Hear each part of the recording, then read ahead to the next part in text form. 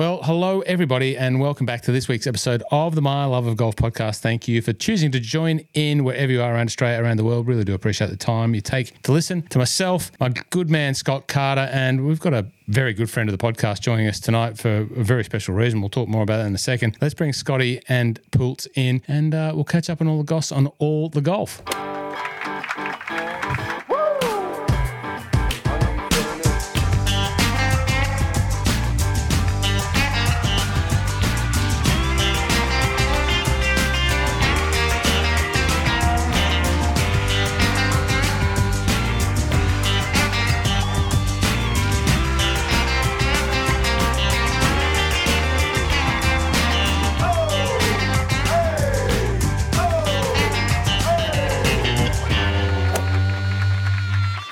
Gentlemen, good evening. Welcome back to the My Love of Golf podcast. First go to you, Officer Carter, Scott Carter. You can find Scott Carter on Instagram at Officer Carter if you want to check out some of his work. Scott Carter, how are you? G'day, Roscoe. I'm good, thank you, mate. Thanks for having me back on your show. It's good to be here. Always. Lots to talk about. The application process gets submitted every week, and the board meets, and you get welcomed back with open arms. Somehow get welcome back. No, I couldn't do it without you. Thank you very much. And also, very special guest to the podcast. He pretty much has been on board since day one. I always rabbit on, make a sort of comment about 200 and something episodes, 5 years, 35 episodes in the record in the back streets of Melbourne in a Nissan Navara.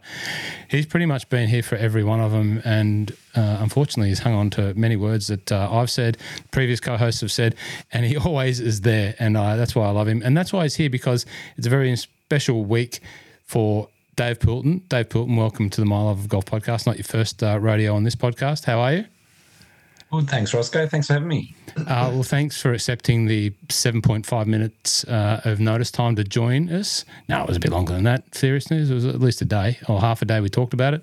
You're here for a very, very special reason. Not too many people on this podcast get to share the reason why you're here. Not too many people in golf get to share the reason why you're here.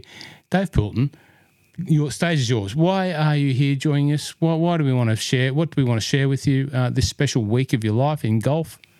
I had a very good week. It's fair to say. Yeah, we had our club championships at the course that I play at Eastern in Melbourne, and I was lucky enough to get over the line and take the win. So it was the last two weekends and a lot of nerves in between, and got there, scraped over the line. Well done, mate. Eastern Golf Club champion 2024. It's the outright. It's off the stick. It's the scratch. It's the bareback of golf. Well done, mate, because I know there's a whole host of quality golfers out there. It's a quality golf course. It's not with that. It's hard times. Last year, we know you lost your clubhouse, and that's all in the process of being rectified and rebuilt. And, it's been a challenging time for the club. But one thing, again, like this podcast, you've been there since day one. Eastern Golf Club, you've been there for a long time, and you've been a huge supporter. You seem like you're there every day. Mate, well done. It's a huge achievement to win a club championship. Not many people get to do it. And I've never, ever been close. And you've done it. And congratulations. It must be a very, very satisfying feeling to have signed off. Was it Saturday or Sunday did you finish up on? It was Sunday. So we played Saturday, Sunday the last 2 weeks. Yeah. The Sunday of the first week was almost cancelled because it got to 40 degrees out there. And if it was forecast the day before to get to 40, it would have been canned. So we all teed off earlier in the morning, and that was the black tee day. Wind got up, stinking hot, and there were no real good scores in that day. So that probably helped me out a little bit. I was leading after 2 rounds, and then a young kid who's going to be a phenomenal golfer, already is, shot 66 on Saturday. And I was one behind with a round to go, and that's probably the best thing for me because I didn't have to lead, and it was a bit of a free hit. So one behind to start last day, and it took over 5 hours to play that last round. So putts have been lined up from every angle from everyone, and behind the ladies and BC and D grade. It was a long day out there. So your club does 4 rounds of stroke play. Is that correct? Yeah, 4 rounds for the A graders, yep. The Open, and then in the men's, and then it's 3 rounds for everyone else. So everyone else was Saturday, Sunday, and you've got to qualify for that last round.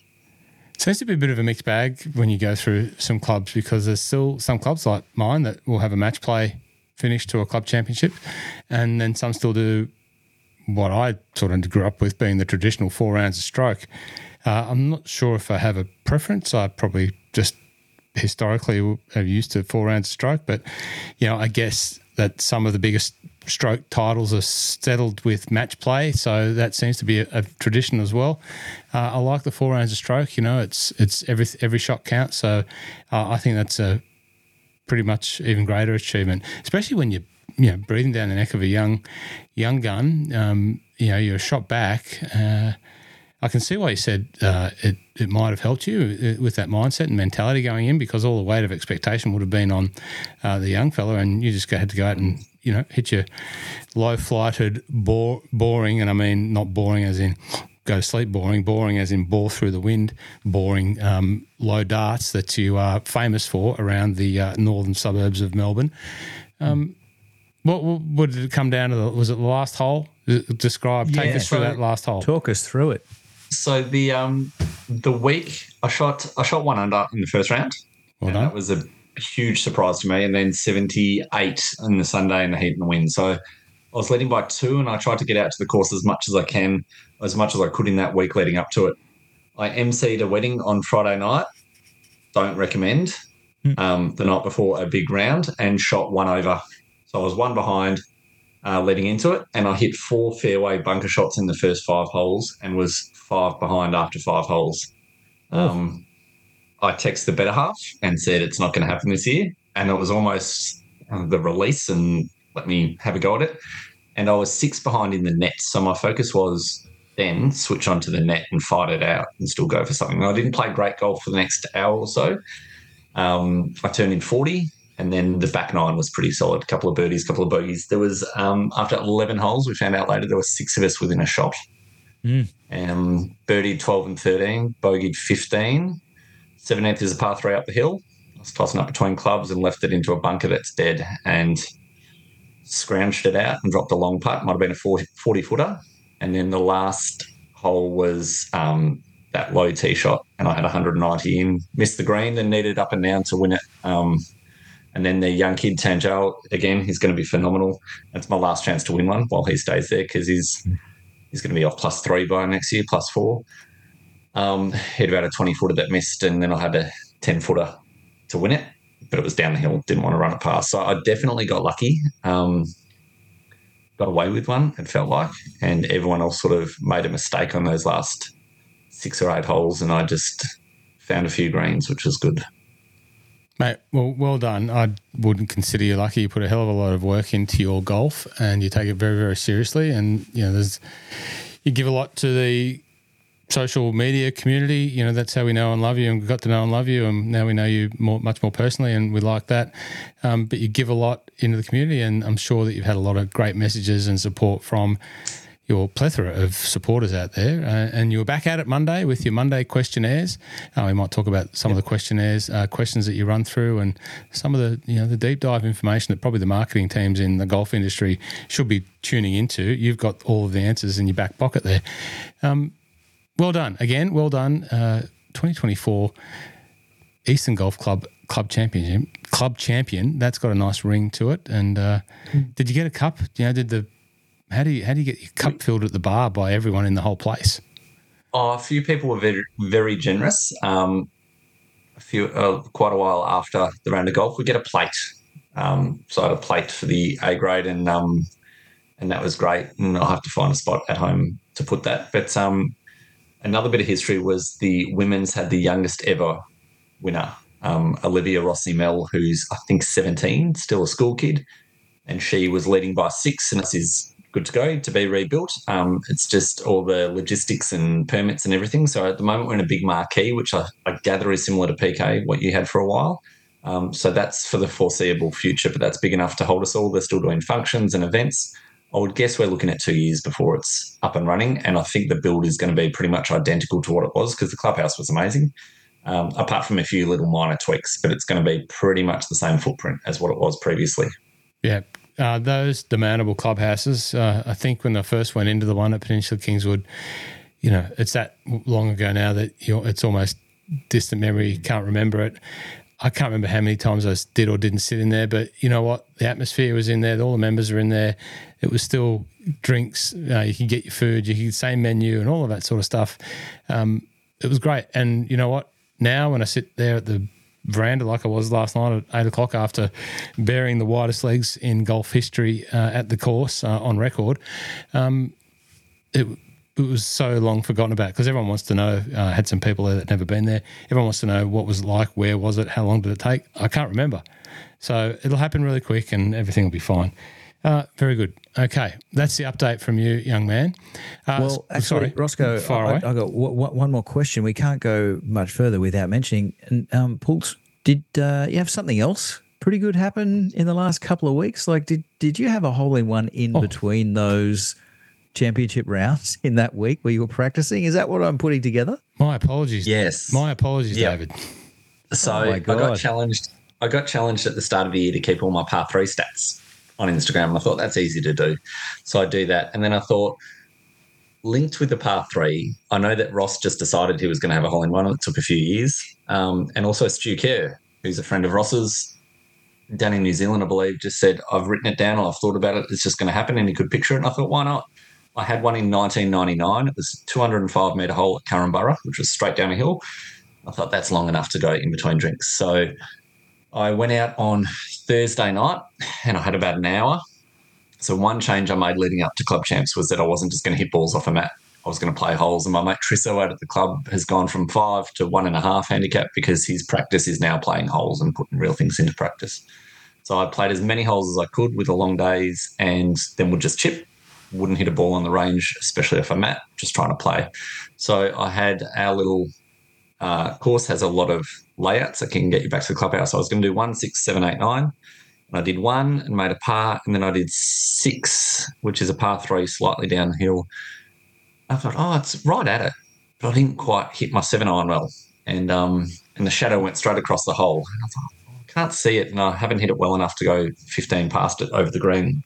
And on the 5th green adjacent to me, there was a guy who I didn't know going nuts. He was saying it's in. So then I thought, I should take a bit more notice and took a video walking down, and it was in. And I didn't play the last 3 holes. It just was too excited and took photos, and the guy from the 5th came down. So, yeah, it's happened. It was my 79th attempt for the year. I've kept all the stats. And, maybe try and manifest the next one now. Oh, well, mate, if you wouldn't mind sharing them around, I've never actually had one, so I'm trying to manifest one myself. If you wouldn't mind sending me a bit of that juju, it would be great. But did the guy on the 5th actually see it? He said he heard it hit the pin and turned around, and then he yelled out, the ball's not there, it must be in the hole. So, okay. All right, well, I guess that might scrape in as somebody seeing it. Yeah, just there's an asterisk on it. But I did send it to Jamie as well, and he was pretty happy about it. But I just following on from watching the Stu video and listening to Ross a few times, they both just sort of said the same thing. I'm gonna have one, and I took that approach. And whether you believe it or not, it turns out rather than just going, I hope I hit the green, there was a bit more of a focus on some of them. Took awesome. 5 weeks of saying it. So there you go, Scott. 5 weeks from now, I reckon. Yeah, well, I mean, fair to say I've been doing it for more than 5 weeks now, but I will restart the clock now. That is a good point. Yeah. Yep, restart the clock. What a week, mate. What a couple of weeks of golf. Congratulations. So good. Thank you. Well done. Scott, it can happen. If it can happen to me after 1987, now, some people still don't count that as having a hole-in-one because it didn't happen most of the people that we talk to here hasn't happened in the lifetime that they were born. They say it doesn't count. Well, it counted for me, a little kid from Cessnock. The players that I was with went nuts, but I didn't think it was going to happen. But then I started thinking, well, I'm just going to hit every shot that I get at a par 3. I'm trying to hit it at the hole. Doesn't matter where the pin is. I'm not going to play for any safety. I'm just going to try and hit it at the hole. And usually missed the green, or it messed up more than it worked out. But I definitely had that in the back of my mind, and I nearly never had a witness. So I chastised him when I congratulated you. I said, Chris Day, that makes 2 holes in one you haven't seen, mine and Dave Poulton's.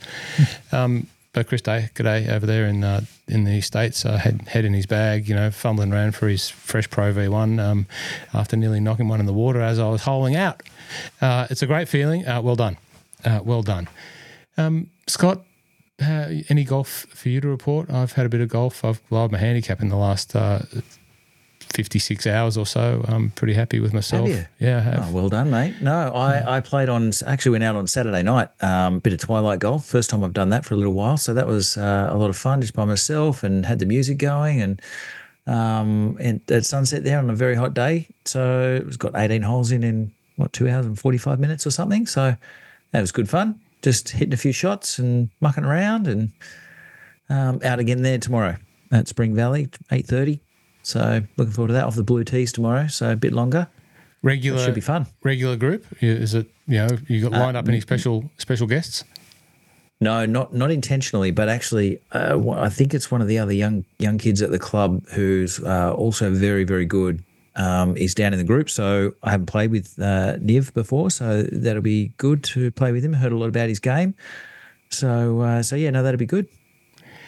Poults and Scott, we need to have the Flanagan Farewell Tour round. It's an official tour at the moment. That's the only rounds of golf. Are you getting OWGR points for this, mate? I should be getting something. No, it seems to be the only golf that I can fit in with everything else that seems to pile up when you're moving overseas in a month's time. Is to try and fit golf in. My goodbyes. There's no goodbye parties. It'll just be goodbyes around rounds of golf. I started that off with some of the Peninsula people.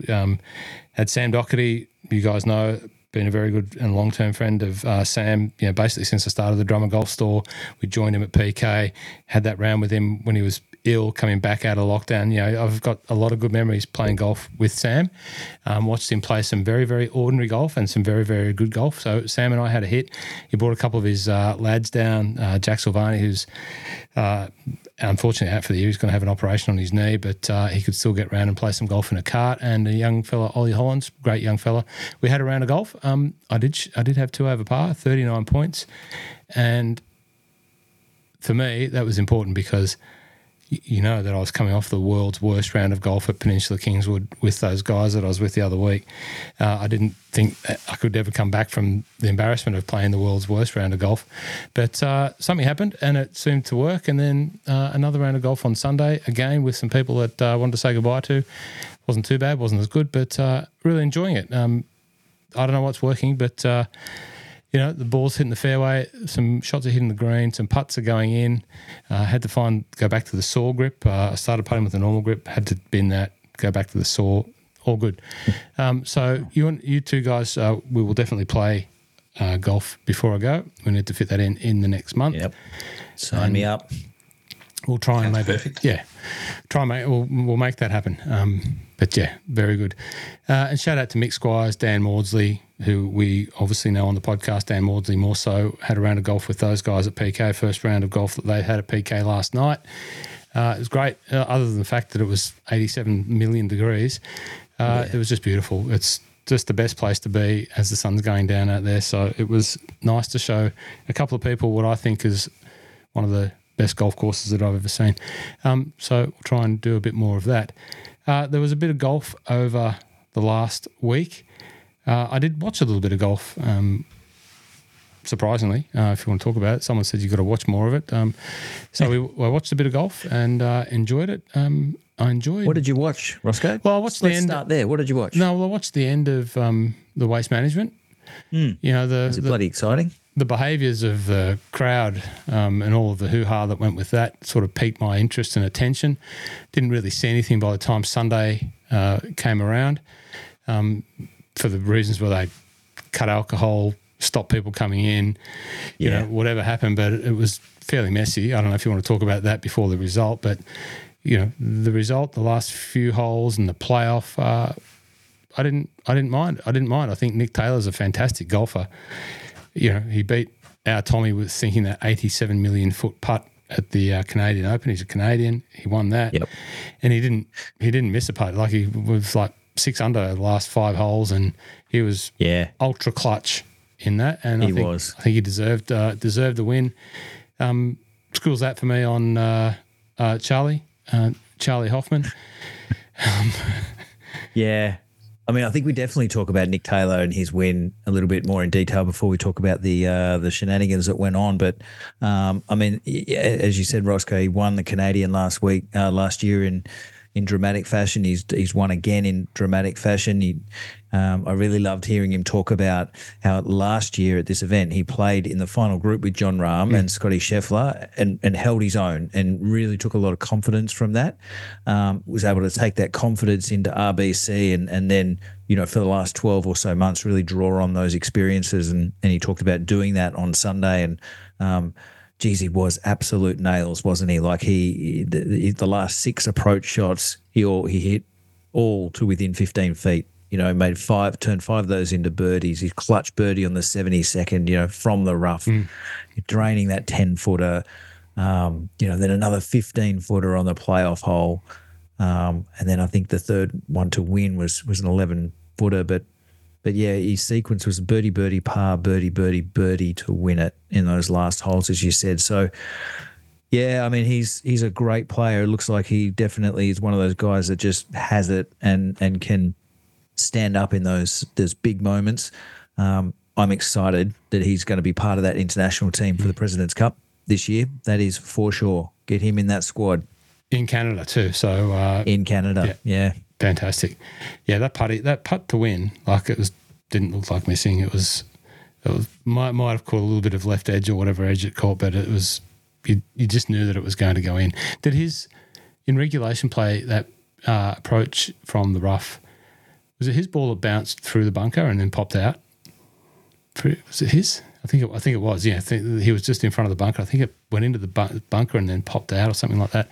Into the rough. Yeah, into the rough. I could be wrong, right. But it was fantastic. Charlie. Yeah, playing on a career money earnings, I guess exemption this year after not having the greatest of last couple of years. Waste Management, it's his sponsor's home event. He turns up in the green glove, green shirt. Love the green glove. Does all of it. You like the green on green? Love it. Good. Love it.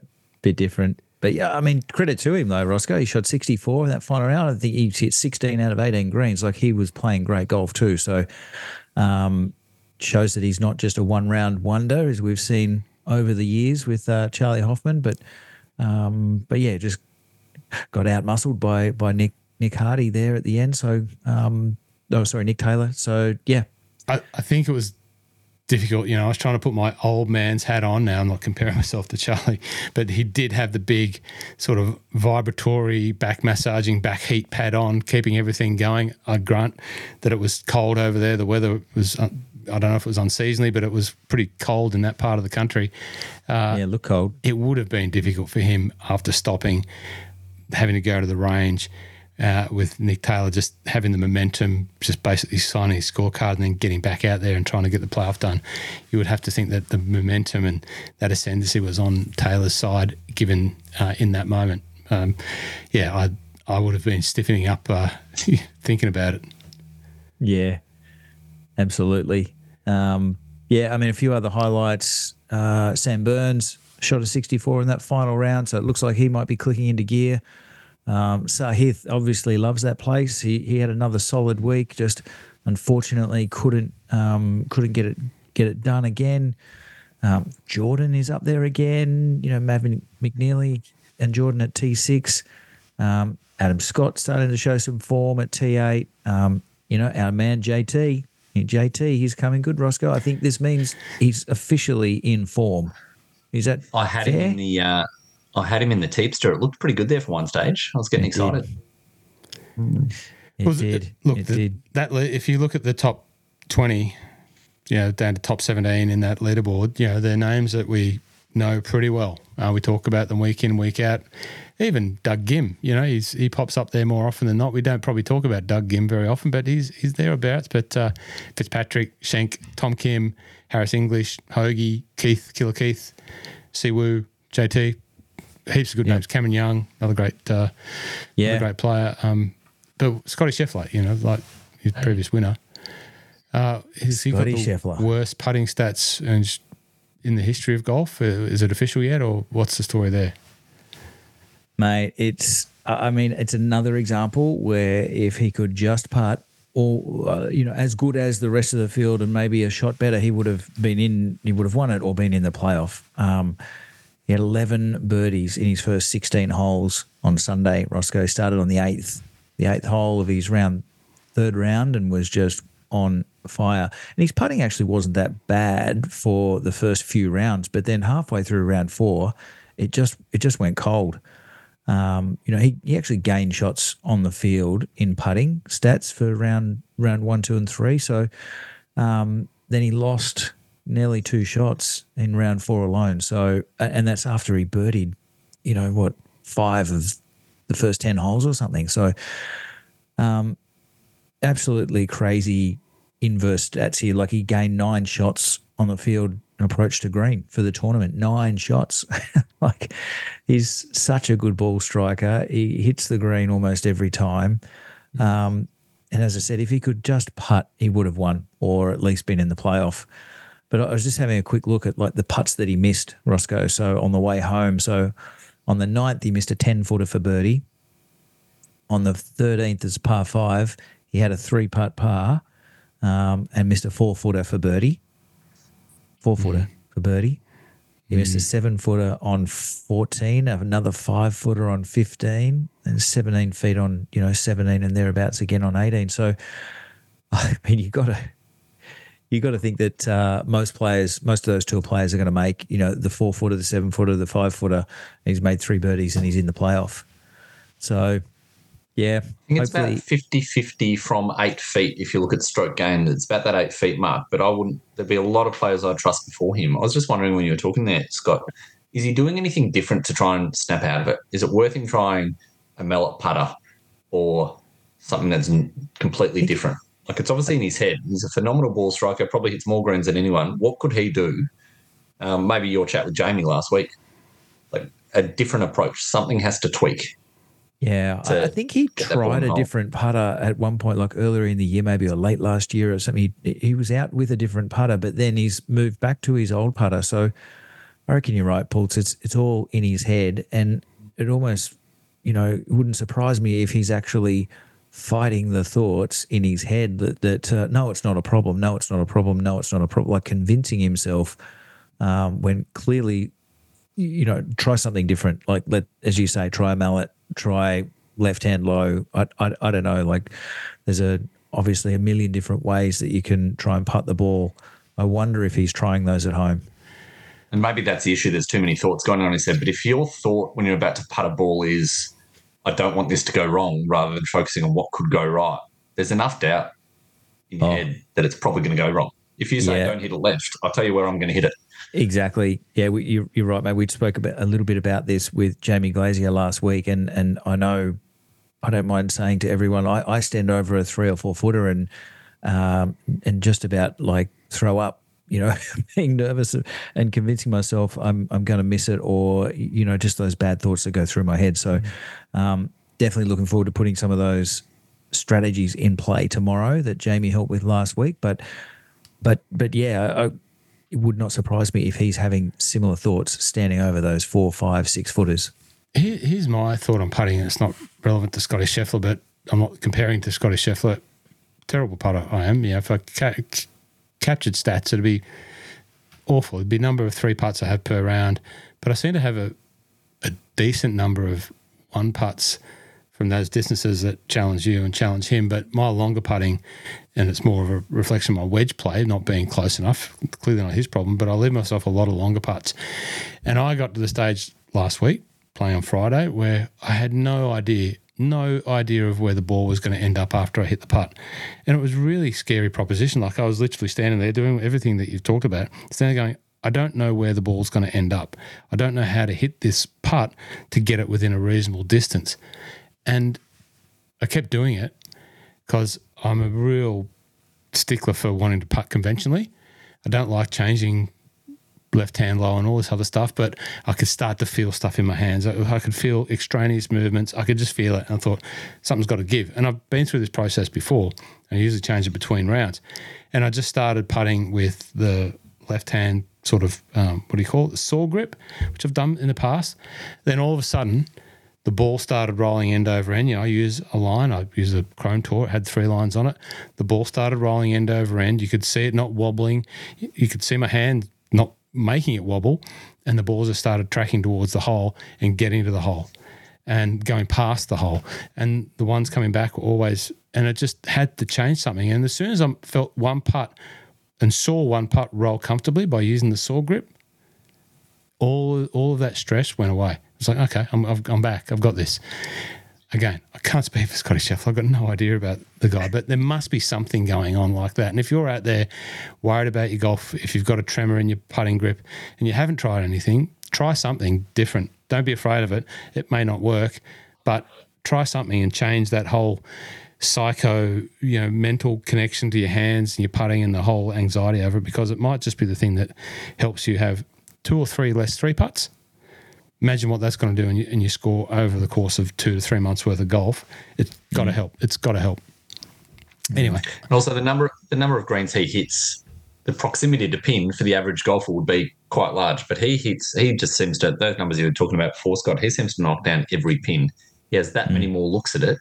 Yeah, I just wonder if there's a slight tweak. I don't know if he uses a line to line it up or something or whatever, but it just seems to be the same old Scotty. Like when he won the Masters and he 4-putted the last green, I think it sits about like the phenomenal run of not finishing outside the top 12 for months, but what he could be doing. His ball striking seems to rival Tiger at his best, apart from the flat stick. Mm. Yeah. I don't think he's won since was it this event last year? Like it's coming up to a decent amount of time. I mean, he's had so many top 5s and whatever, like that he's keeping that number 1 ranking by a long way, but I don't think he's actually had a win for a little while now. Just checking that. Now, someone else who hasn't had a win for a while, yes, Roscoe, is Luke Donald. He missed the cut, so he completely wasted everybody's time there in that event. No, but he missed the cut, mate. But Bads.com came T28 just to round out the Aussies and the Kiwis. Foxy T41, Minwoo Lee at T71. Are we a bit short-staffed in the kitchen there this weekend for the chef? Well, you wouldn't have won a Western Australian style Palmer anywhere in that part of America, because all of the chefs were out on course supporting Min Woo. We'll cover that part in the if we talk about a little bit about the behaviour. I'm conscious of not going an hour and 45 like we did last week. Thanks to the couple of people that gave us some feedback, positive and negative. All feedback's welcome in this podcast.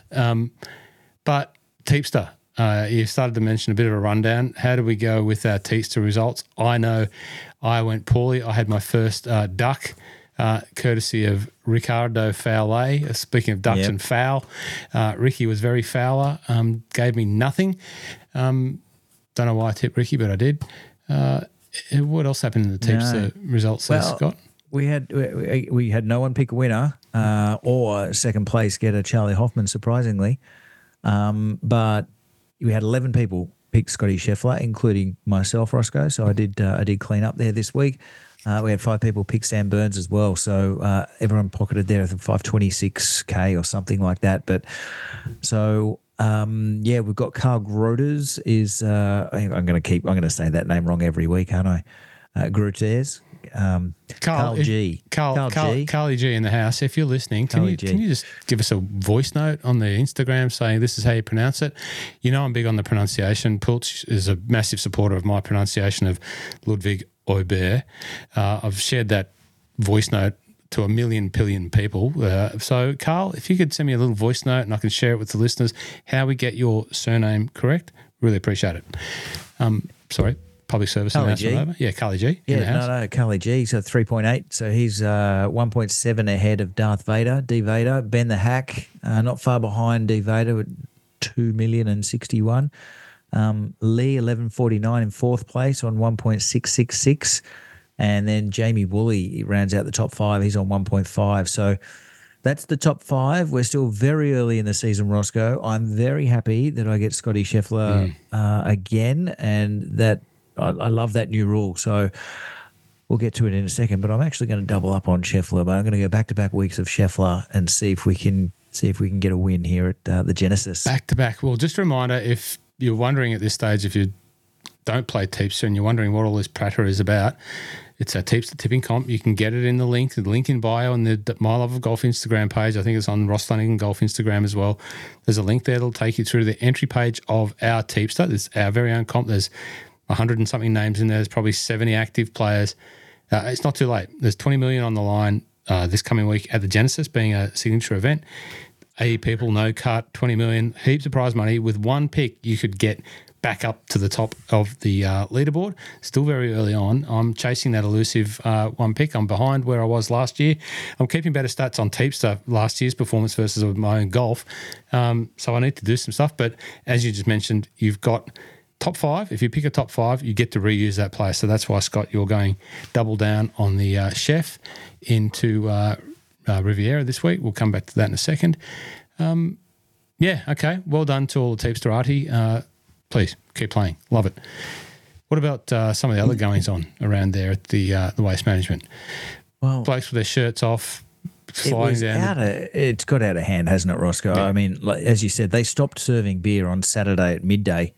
They stopped letting people in. Apparently, there was 500,000 people on the ground at midday Saturday, and so I watched some reel from a guy who was working there, and apparently they just started letting people in without checking tickets. It was a free-for-all at the bar. It was a free-for-all in the VIP areas, and people were just like going crazy. And we had lots of things happen throughout the week, and especially on the weekend, but we had my hero, Zach Johnson, our hero, our Team Ryder Cup captain, Zach Johnson getting a little bit narky with the crowd. We had Billy Ho getting a little bit narky with the crowd. Jordan was upset at someone yelling out at his swing, and he stuck it to 15 feet. We had guys running down the muddy embankments with no clothes on. We had guys jumping in the bunker and just about breaking their neck on the 16th. It was insane. Fights breaking out, urinating in all sorts of wide open vantage points. A cup snake that puts the MCG crowds back in the 90s to shame, I reckon, Roscoe. That was a very, very impressive cup snake, but it was just a debacle. But I've got to say, mate, I think the tour has brought this on themselves. Like this event has been let go, and they've embraced this atmosphere and encouraged it, and it's gotten out of hand. And I don't know, part of me thinks in this whole conversation with Liv doing party holes, and there's always the comparison, and part of me thinks, they've just said, let's just let it go, let's push it out as far as we can. I reckon that they saw how far it could go on the weekend, and it really wouldn't surprise me if players don't bother going back there next year, and the event really loses its reputation, or just it's been a fun event. It's just got out of hand.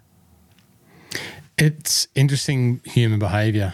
Alcohol is obviously at the root cause of all of those behaviours, but it's just interesting to compare. Now, I guess you can't compare Live Golf Las Vegas with what we saw, and I didn't see a lot, but I saw a little bit. There didn't seem to be heaps and heaps of people there. They had their party hole. It was nothing in comparison. It was probably nothing in comparison to Adelaide, if truth be told. But, when you reflect on the only comparison I've got is Adelaide, where there was a lot of people. It just seemed to be the party hole was the party hole, and there's plenty of corporates and there was plenty of people around, nowhere near the waste management level. That's insane, and obviously compounds the problem. But in terms of the players and their players' response and the behaviour of the crowd and all that, the music pumping from the start sets the tone, and everyone knows what they're dealing with. And I think the music sort of placates the atmosphere a little bit. The people are there to have a good time, and they accept that there's this music going on, and the players accept that there's music going on. I just think it makes people behave in a better way. It probably doesn't make a lot of sense what I'm saying, but the music going on, so sort of people just relax a little bit and they bop to the music a little bit and had their fun, but it was fun. Yep. And it seems like in that environment where everyone has to be quiet and you're told to be quiet, and there's a bit of noise on the party hole, but everywhere else you've got to behave, it's like a recipe for people wanting not to behave and just get drunker and create some level of disruption and atmosphere, and that becomes the entertainment. I'm not saying put music onto that event and pump music out there so, everyone goes into a zen-like music trance music state. But you know what I mean? Like, it's as if it's gone too far. I don't know. How do you pull it back? You just have to... I reckon, Scott, you're spot on. I reckon they've encouraged it by promoting it and sort of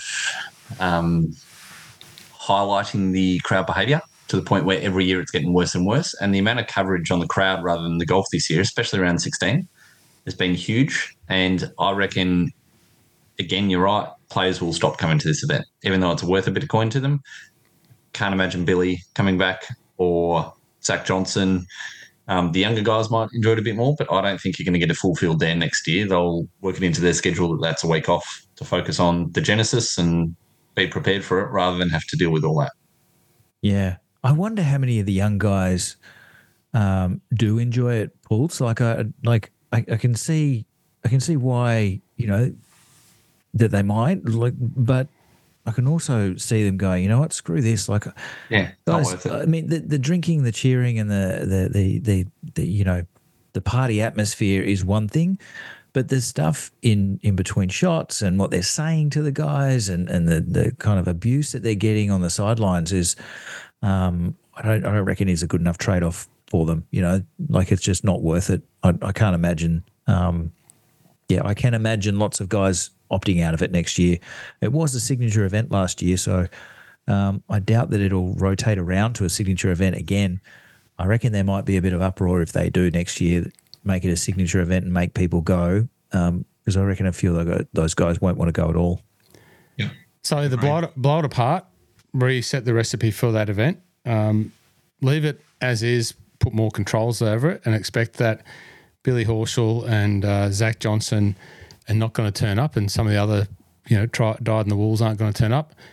If I'm a young fella and, my opportunity to play in that event is predicated by those guys not going there, like if, I don't know if a Corn Ferry player gets elevated into that event or not, I'm waving goodbye to those guys and saying, bugger off. I'll take whatever comes my way in terms of the crowd behaviour and play whatever is dished up to try and get my shot at hitting that ball over the 18th dam and having a shot to make a birdie on the last to win. If the guys that have been doing it for 21 years don't want to keep coming back, go. But you can't tolerate the same level of behaviour. It's unacceptable behaviour in any circumstance, any public arena. It's not acceptable, but I don't think they're going to be able to, without blowing that thing up and pulling the stands out and limiting the people and not having anything of what they do, assuming that they're going to keep that sort of vibe, they're going to have to put up with some level of disruption. There's going to be alcohol involved and there's going to be behaviour involved, maybe not at the same level. If they don't like it, bugger off, let the young fellas play. Yeah, no, look, that's fair, Roscoe. I think the tour are a bit screwed because if they do try and pull it back, then whilst there's competition from Live and there is this comparison happening, they'll be seen to be, the old fuddy-duddies, spoiling everyone's fun and, it's just, an old man's tour. If they started to try and rein it in a little bit, they'll be accused of being backwards and old-timers, at any level. And so I think they're kind of in a tough spot that they've just got to try and manage it on site from here on and try and get it under control in some way. But anything that is going to be a PR nightmare for them or like very obvious, in them trying to tame it down, I think will be a PR nightmare for them. The point that sticks out for me is all this other discussion on how the tour keeps elevating itself, how it becomes a truly engaging entertainment package for people on course, but for people viewing from around the world, which we've all been sort of niggling away at and complaining about at various levels for a good chunk of time now. It relies on the player participation. Clearly, I don't think we're going to get that stage with a lot of these players. They don't want to participate at that level, i.e. being mic'd up, having caddies mic'd up, having conversations heard and trusting that the broadcaster are going to filter the stuff that shouldn't be heard out and the stuff that is worthwhile hearing out. All of these things that loads of people like us have been talking about, it's clear. I just don't think they're going to ever get that buy-in from the senior group of players. And the younger group of players, I'm not sure that they're the ones that are going to move the needle. So they're probably not going to get the chance anyway. Like if they do get mic'd up, not many people want to hear from them because we don't know who they are.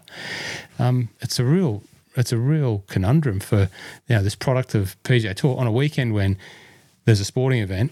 Not comparing the Super Bowl to the PGA Tour, but there's a sporting event that was the second biggest thing watched in America in the history of people watching stuff in America or something like that. Monumental amount of eyeballs over that 49ers and Kansas City Chiefs game. People want to watch stuff. People want to hear, I didn't watch the Super Bowl. Did you want to watch the Super Bowl? Would you, Scott? You were a Super Bowl? I did actually. I watched the last half of it. Yeah, it was amazing. It was a great spectacle. I was watching the golf. I was kind of out doing some stuff and had golf going in the background, and I could hear the commentators saying as the longer it went on, like, it's still, it's 0-0 in the Super Bowl, so there's still reason to hang around and watch us. And it's only 3-0 over there. So, nothing. You're not missing anything yet. Just hang five. Well, we won't be long. But did that sort of hit any chords? Like the way that this PGA Tour, I guess, with all of this change and this 9 billion, however many billions of injection in player equity, and I don't know what equity is for players. Like they can't sell their equity.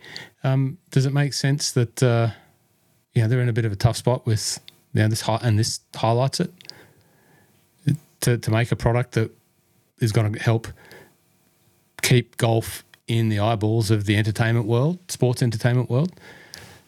I just think they're in a difficult spot. Challenging spot. Yeah, and hands might be tight a bit.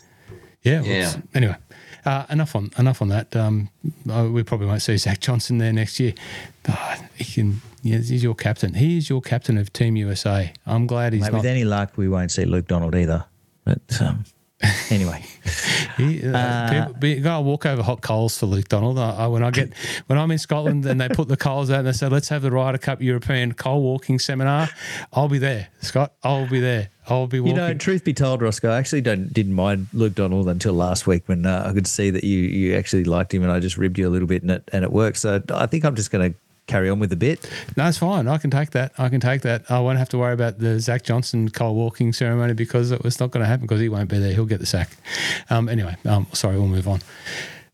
What was next? There's some other golf that we had. We had the... Well, mate, big event this week. So we do have a signature event this week. So heading to the Genesis Tigers tournament, and he's back. He's in the field. He's got new clothes. We'll cover that in a little bit, but yeah, we're off to the Riv, the very famous Riv, Riviera. So this is a great course to watch golf being played on. Plenty of challenging holes, plenty of opportunities. They're hosting the 28 Olympics coming up here at the Riv. They're also hosting the US Open, the Women's US Open in 26, and then the Men's US Open in 31. So this course already has a lot of history, and over the next 10 years, it's going to forge another strong historical storyline. So we're missing the defending champ though, Johnny Rahm. He's over at Liv. Looks like we might get a little bit of rain on the weekend here as well. So the weather's playing a little bit of havoc with the PGA Tour at the moment. But as I said, great venue. There's always tons of drama. A few of the famous holes people might remember. We've got a bunker in the middle of the green on the par 3 6th. So that's always fun to watch.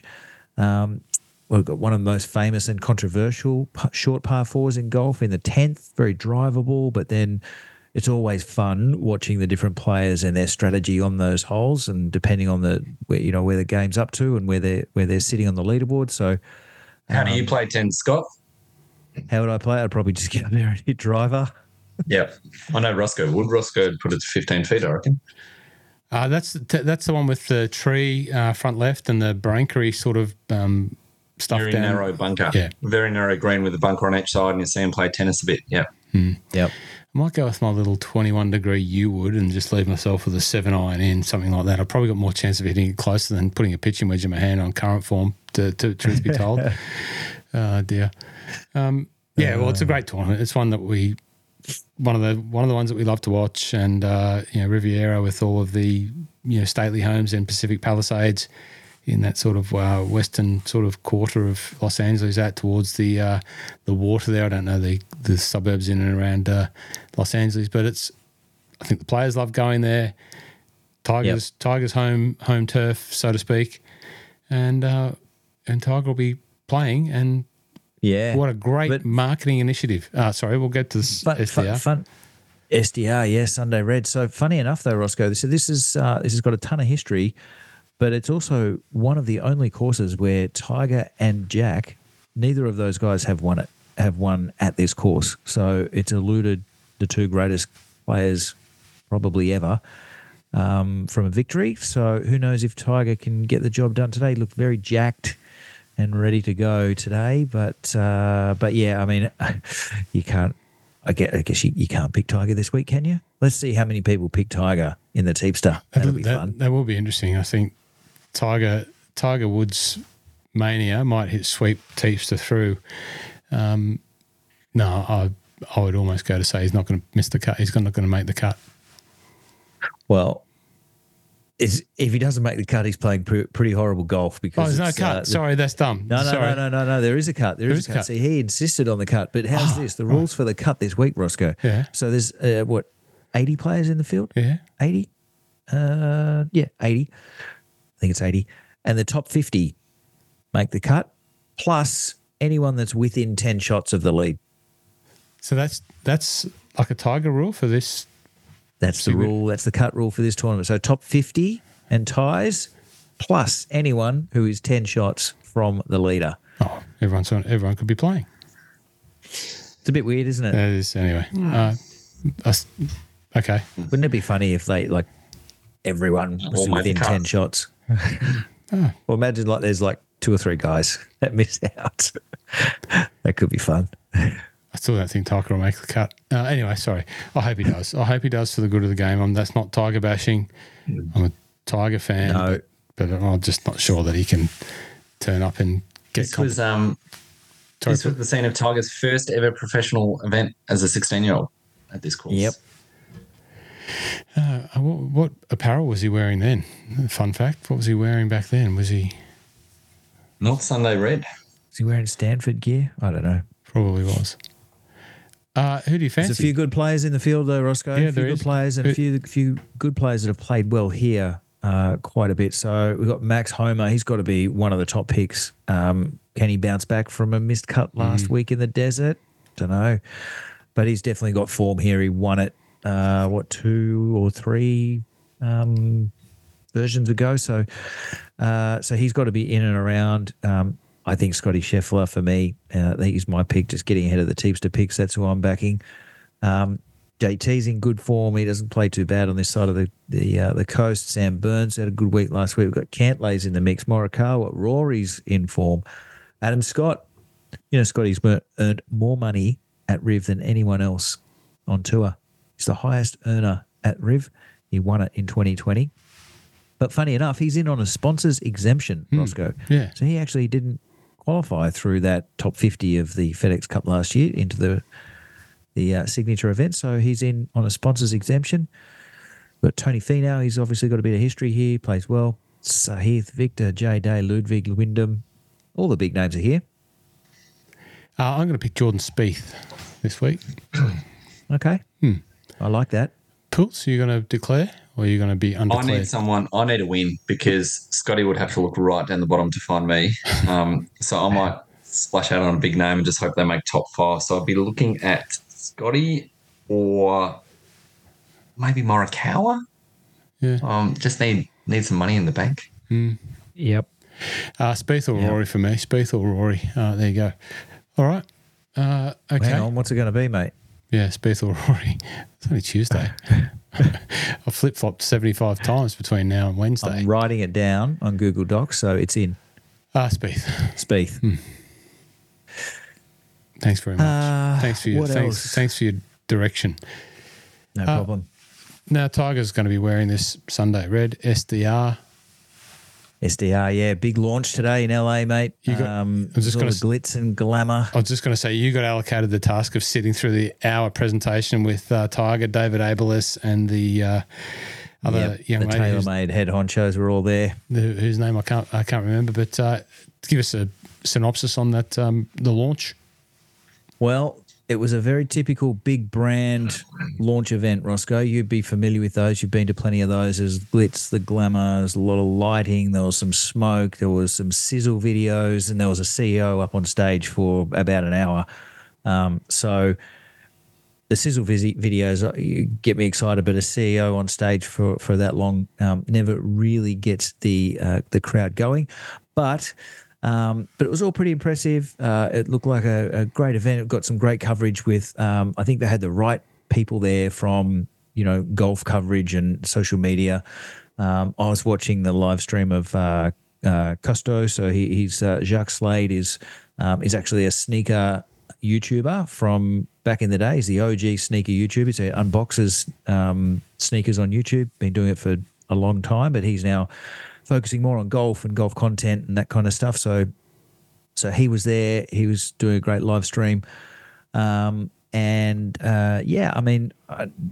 going over the logo, the name, Sunday Red.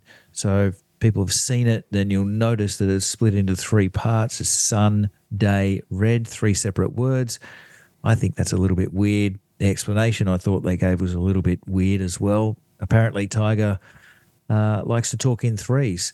If they say, how do you approach a tournament? He'll say, well, I train hard, I practice, I train hard, I eat well and I play hard. And so he's always listing these three things in response to questions or just how he thinks and talks. So TaylorMade have run with that and split Sunday into 2 words and come up with 3. So pretty interesting. SDR, I think we'll see SDR around as well, just the initials. So there's some apparel there with a script that name on it. Soon there, maybe, who knows? But it's got 15 stripes, this Tiger, Roscoe. What do you think the 15 stripes represent? 15 majors. 15 majors. Now I've got one question for you, Ross. What do they do when he wins a 16th? They put some whiskers on. I could not believe that the actual answer that the CEO of TaylorMade gave was, we'll make a new logo. Yeah. Like, I think that's a pretty average plan, don't you? Like, Roscoe, you've been in big brands. Like, coming up with a logo is not just like, hey, Jim, can you draw us a picture of a tiger with you don't just like make it up in the back room. There's lots of hours and resources gone into putting together a logo. So I just can't imagine that is a sound plan, in my opinion. What I also can't understand, Ross, is that how Tiger has signed off on it. Like, is that him saying, well, I'm not going to win another one, so yeah, lock that logo in and that storyline, like, well, I'm not, is he just admitting that he's not going to make, or is he just that hard of a worker that he'll go through the process to make a new script font that's come straight out of the computer? I don't like the SD Sunday. There's too many things that don't make a lot of sense to me. But what doesn't make the most sense to me, based on your point, is I've spent the last year and a half standing on a number of driving ranges at professional golf tournaments with a full swing kit when the whole lineup has got Trackmans and GC quads with a full swing kit, 2 of them, going, this is the one that was made for Tiger, by Tiger, because he's an investor in full swing golf, as he is with TaylorMade, which a lot of people still unaware of, but I believe he is an investor in TaylorMade, and basically saying it wasn't released until Tiger was happy with it. And that's some premise of the marketing. It didn't come out because Tiger wasn't happy with it until he hit a 3-iron that went 210 yards and he could look back and see 210. It wasn't going out. And now it does. So have confidence in it. Extrapolate that into what you see there, SDR and the Tiger. You're right. He must be really, really happy with it. But for me, as a brand and marketing person, not an expert, I think the Tiger. You know what? All I can see, you can see Slajnick. You know all I can see, and it was relevant to Charlie Hoffman. Charlie Hoffman walking around with the big shark on the back of his polo shirt, the Greg Norman apparel. To me, that's it's just another version of the big shark. You know, if you roll back to Greg's logo, it was almost like those Ken Doan, different colours and the different lines. I just, it doesn't look like it, of course, but it just reminds me of a tiger and a shark and a motif and, you know, former world's greatest golfers making a whole load of money out of selling it. Fine. Good luck to them. And them coming up with the ideas, and they're not like brand marketing brains, right? Like they're golf brains. So Tiger knows how to hit a golf ball really well all of the time, but coming up with like the right logo and the right name, I think he's been sitting on this name for over a decade. The Twitter handle, or the X handle, Sunday Red, has been around since 2010. So I reckon he's been sitting on this for a long time and had in the back of his head that he wants to do his own apparel brand one day. And so they secured that Twitter handle back in 2010, and he sat on it, and here we are. And TaylorMade are doing what probably every other brand, and you know what Nike did for a long time. Yes, sir. No, sir. Sorry, sir. Thank you, sir. Yes, sir. Yes, Tiger. No, Tiger. You know, you're right, Tiger. Yeah, no, that's a great name, Tiger. We should definitely do that, Tiger. I love that logo, Tiger. Oh, 100%. 100%. You know, like, and maybe that is the version of the full swing kit. You know, that's it. That's all I want. That's what I've been in, you know, going to sleep with in my mind for 15 years. Make it happen. And then you get that response. You know, is it unbackable? You know, is it just bound for success regardless what it says? Well, regardless, you know, we are talking about it font, like big deal. Is it just going to be, is it going to work? You know, do we get too caught up in it because, you know, we're probably a little bit more into that manners and municipal, and, you know, you like your sneaker culture and whatever else. And, you know, Poults has represented every brand that's come out, new brand that's come out in Australia for the last 5 years. Are we a bit too close to that sort of stuff when we're looking for something a little bit more funky, a little bit more edgy, a little bit more cool, a little bit more, you know, non-mainstream? You know, I've been surrounded by, you know, FootJoy, Puma, Adidas, all that mainstream stuff. And so a truckload of golfers come in and want to look like whoever's representing, you know, want to put that look together. Is it just is it just another version of that, or are we expecting to be a little bit cooler? Yeah, maybe. I don't know. It's going to be interesting to see how, like, as you said, mate, people are going to buy it. It's going to sell. It's going to be mildly successful at the very least.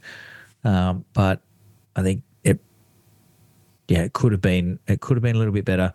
I actually don't mind the Tiger logo on the hat and on the glove. Like, I actually think that actually looks okay. It looks a lot like actually Michael Jordan's private golf club in Florida called Grove 23. They have another kind of panther type logo that looks very similar to this. So, but, you know, slightly different. Yeah, I mean, I don't know. I think the 15 stripes are like a little bit too, and this is us getting too picky, Roscoe, bringing that brand marketing space for a little while, but I think it's just too obvious a story. You know, for the logo, they called it an Easter egg. That's not an Easter egg. It's like right out in front of your face. There's 15 stripes. He's got 15 majors. Like it's a very simple man's connection to make. So I don't know. I thought it could have been a little bit more clever, but it's Tiger.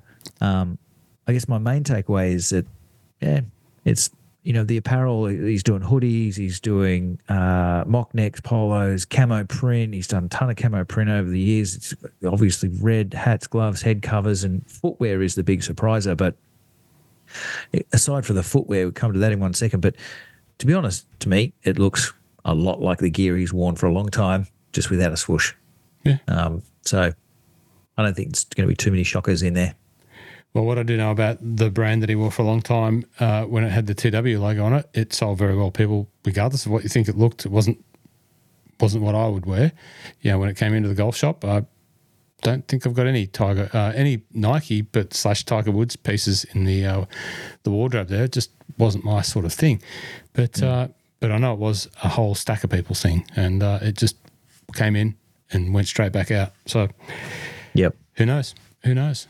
Footwear. Will this be available to the average punter? Readily available? Yeah, it goes online May the 1st. So it's available May the 1st on sundayred.com. It's going to be a pure DTC strategy via that e-com site, I think, to begin with, they said. So whether it goes out into the broader retail landscape after that, Poults, I'm not sure.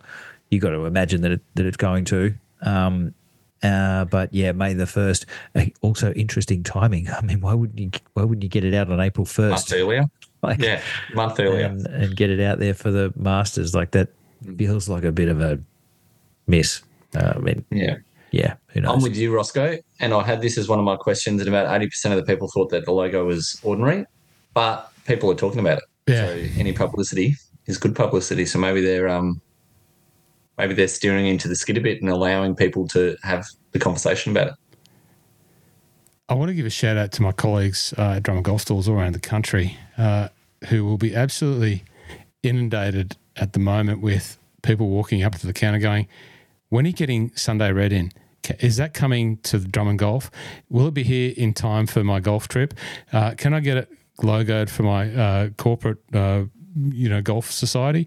They will be inundated right about now, and my thoughts out to them as they deal with the inquiry about something that they probably don't have a whole heap of information about. Maybe they do. I haven't been in the store for a long time, but good luck to all the people dealing with that.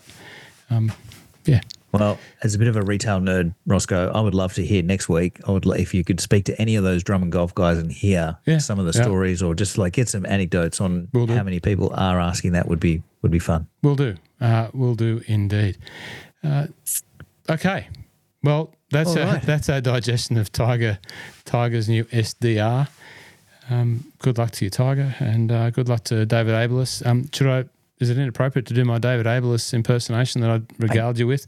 I probably won't do it. I guess there's a very small chance he's listening, so I probably wouldn't do that. But no, I'm not going to do that. David Abelis, who was on alongside there in the press conference that you listened to for an hour, listened to for about 5 minutes.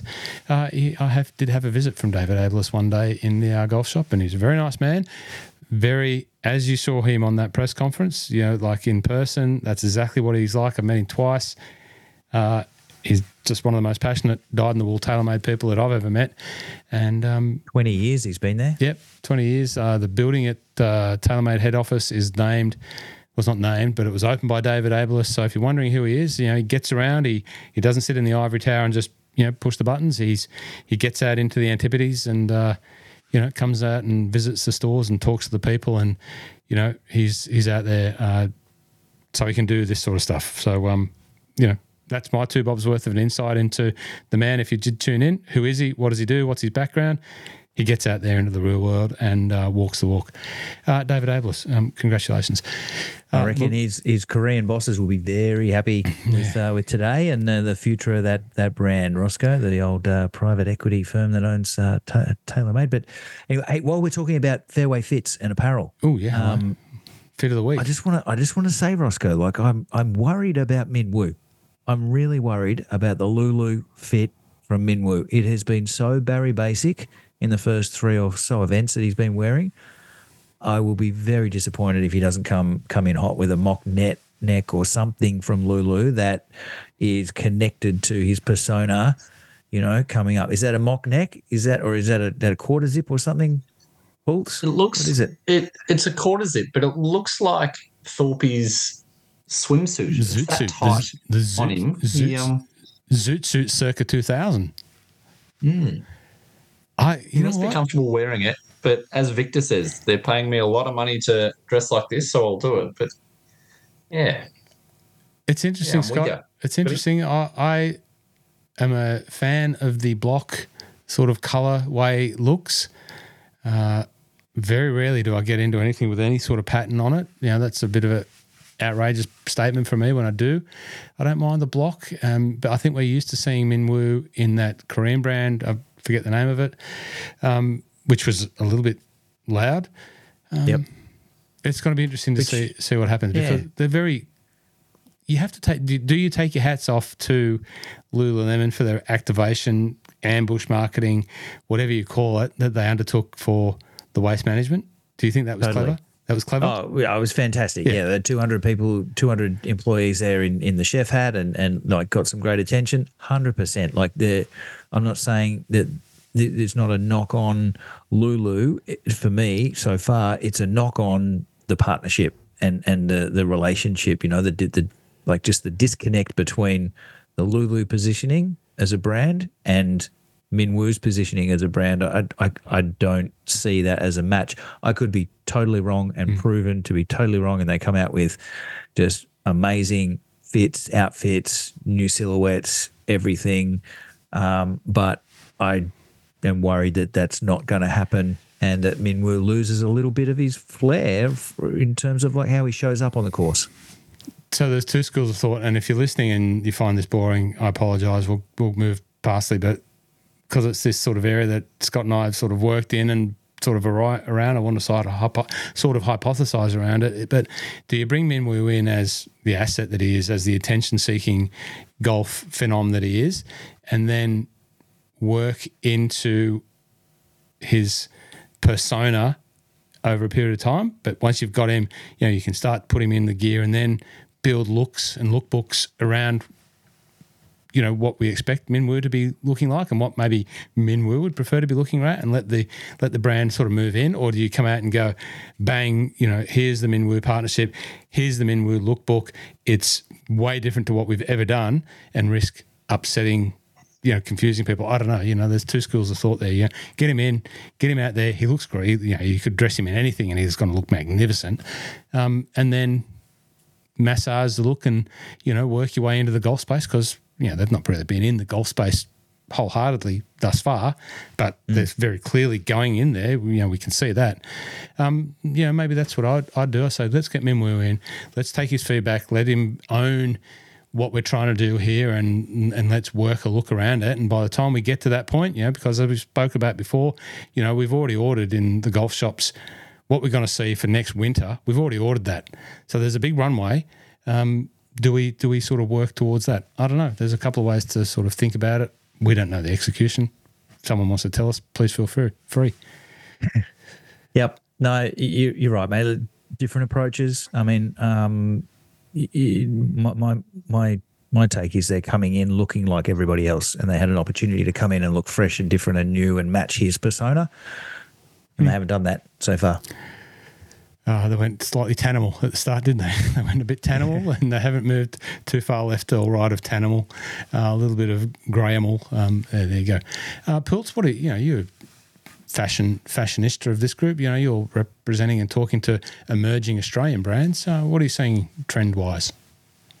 I just like that there's an element of going away from the norm.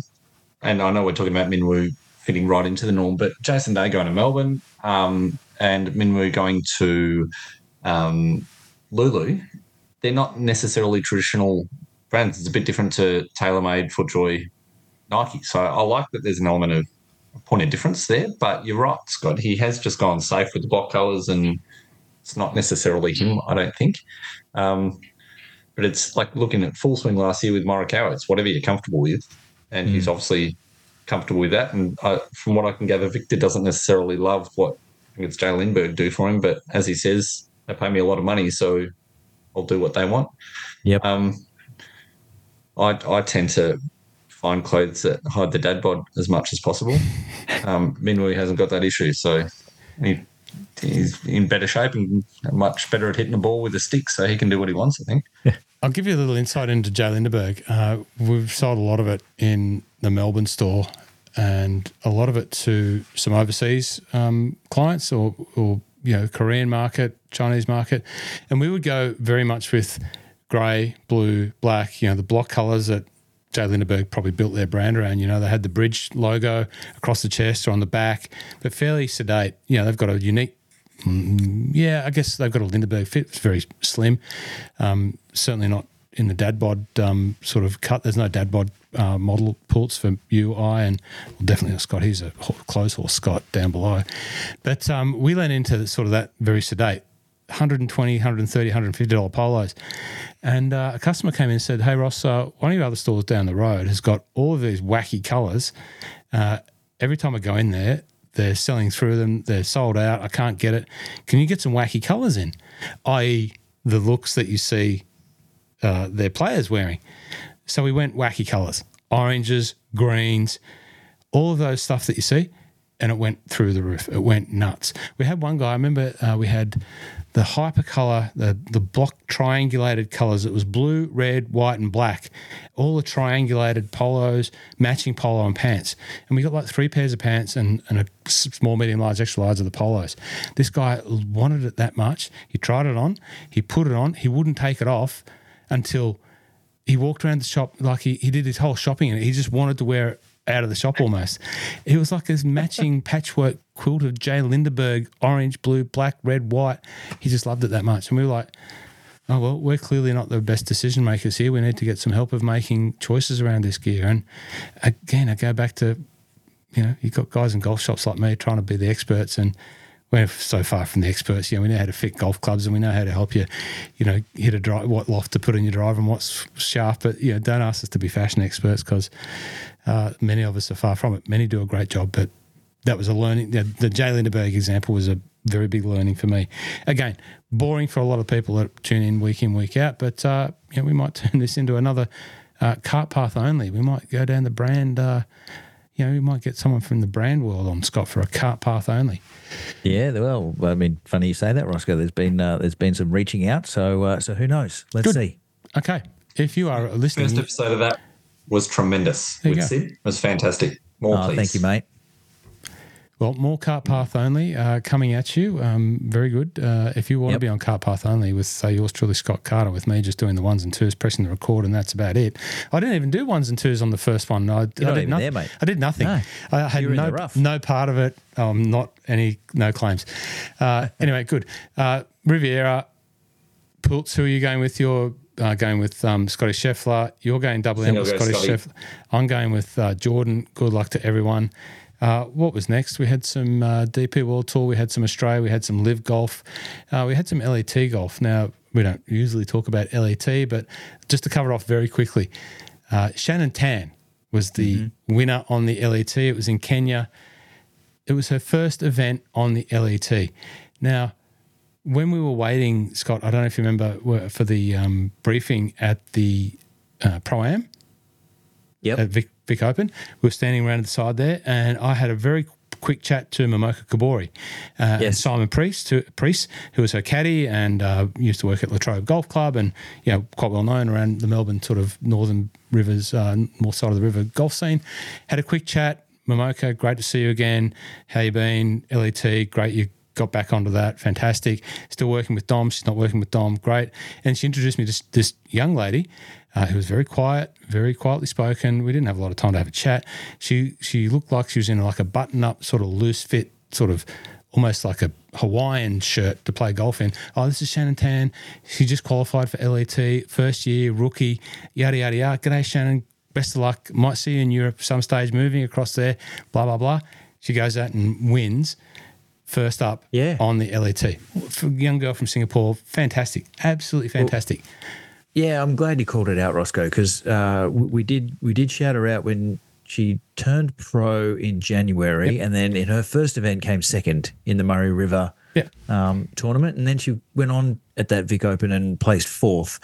And now she's won. So in her first event on the LET, she's the first Singaporean to ever win an LET event. So her career is off to a great start, and going to love watching her and how she progresses. But she's obviously a top talent for sure.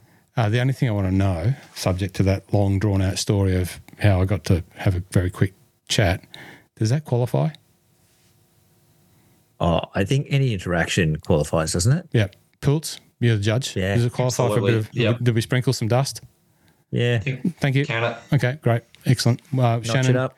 Good luck. I'll see you in Europe. Very good. What was next? We had the Qatar event. Where we got excited because it's the big Baz, Hayden Barron. He's not a friend of the podcast. He's everyone who plays golf from Australia on our global tour is a friend of this podcast because we talk about you. We've never interviewed Hayden Barron. I don't know Hayden Barron. I've said g'day to him. He's been on all the other podcasts. Go and listen to him on all of those. But we got excited because he was leading, didn't get the job done, But it's good to see another Aussie who probably not as familiar with, up there in the pointy end of a major tour leaderboard. Any outtakes from that event, Scott, from your end? No, well, it was good to see two Aussies there, Roscoe, on that Sunday night. So Hayden Barron and Harrison Endicott were both in that final group, I think, and very well positioned. They'd played some great golf leading up, but unfortunately both – just made a few mistakes there on the first few holes and fell behind, fell away. But Hoshino took it out with a win by 1 over Hugo, the Frenchman. Your mate Scotty Jamieson came in third. We saw Rasmus Højgaard have another solid effort, finishing up at the pointy end of the leaderboard. And I got a couple of mates in that leaderboard. I got, there were by default Scots, the real Scott Jamieson, not the Melbourne City Scott Jamieson, up there third. Always top Scott on a podium, great.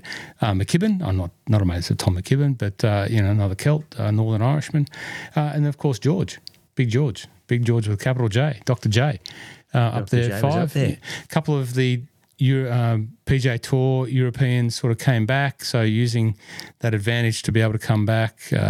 George, one of those. I think Rosner, maybe one of those. Who else? There was someone else that was doing that. Pavon, I think, came back maybe. There you go. Yeah. You didn't. No sign of Tristan Lawrence, Roscoe, which was your tip. I'm not sure. Tristan, I couldn't even find him. I don't think he played in the end, mate. WD, before it even got started. And my mate Xander, the man who can spell his name correctly, Xander, finished T16. So, not his best week, but I can see him picking up a W this season. And unfortunately, Mika missed the cut there. Didn't have a very good couple of days, but he'll bounce back. He will. Give a very honest account of himself. By all accounts, some of the posts that you've seen, he just said, "It is what it is. Golf kicks you in the what's from time to time, and onwards and upwards to the next." So, I guess a bit of mental mastery. You've got to have that approach. You're just not going to win. He's not going to win every week, and you probably almost got used to winning a lot last year. But it's another step up in class, and he's still doing well, and he's out there and he's doing it, and he'll front up for the next event. When I'm not sure exactly when that is, but good luck to you didn't pronounce the second place winner's surname, Scott? No. Do you want to have a crack at that? No. Went the safe route on the the recap there, Roscoe. Didn't go with Mr. Cusord. I was paying attention with intent before I did fall stone asleep on Saturday night. Cusord, I think it was Cassou. Mm-hmm. It was a bit of a French sort of Cassou. French. Okay. I'm not very happy with the French at the moment. They pipped the Scots in the rugby, so at Murrayfield wasn't very happy hearing about that. Okay, DP World Tour. They've got a bye this week, Roscoe. They do for the Genesis. So nothing happening, but I think their next event is in Kenya in a week or two. Yep. So, but mate, the star of the Australian golf tour, Australasian golf tour strikes again. Kazuma Kabori absolutely just braining it right now. So third win, is actually the first player globally to activate the 70% bonus on the OWGR points for winning multiple times in a short period of time there, Roscoe. I don't know the actual lever that gets pulled, but he had a 70% bonus on that OWGR. So that'll, I think that bumps him up about 150 places. But yeah, final round 66 to get the job done. It was a pretty packed leaderboard there on Sunday, but he shoots a 66 and leaves them for dead. But yeah, just another very impressive win from, was he 22-year-old? Phenomenal. We've talked about him a bit. Phenomenal. First year on tour, wins tour school, comes out, 3 wins, including back-to-back wins. I think he has 6th place in there somewhere. He is just on fire. What a golfer. And according to everyone that's in and around that sort of environment, it's just absolutely blown away by him. We keep talking about it, doesn't hit it that far and all that sort of thing.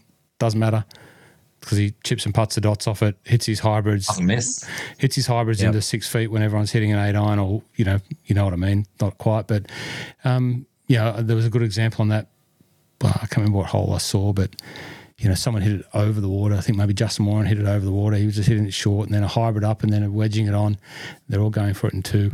Doesn't matter. He's it's going to be unreal to see what Kazuma Kabori can achieve in a very short period of time. Talking about Tiger Woods there before, I think there was comparisons made, not to him as a golfer, but just the amount of wins he's had in such a short period of time. There's not many others. There's not many others that have achieved that amount of wins in such a short period of time as a touring professional.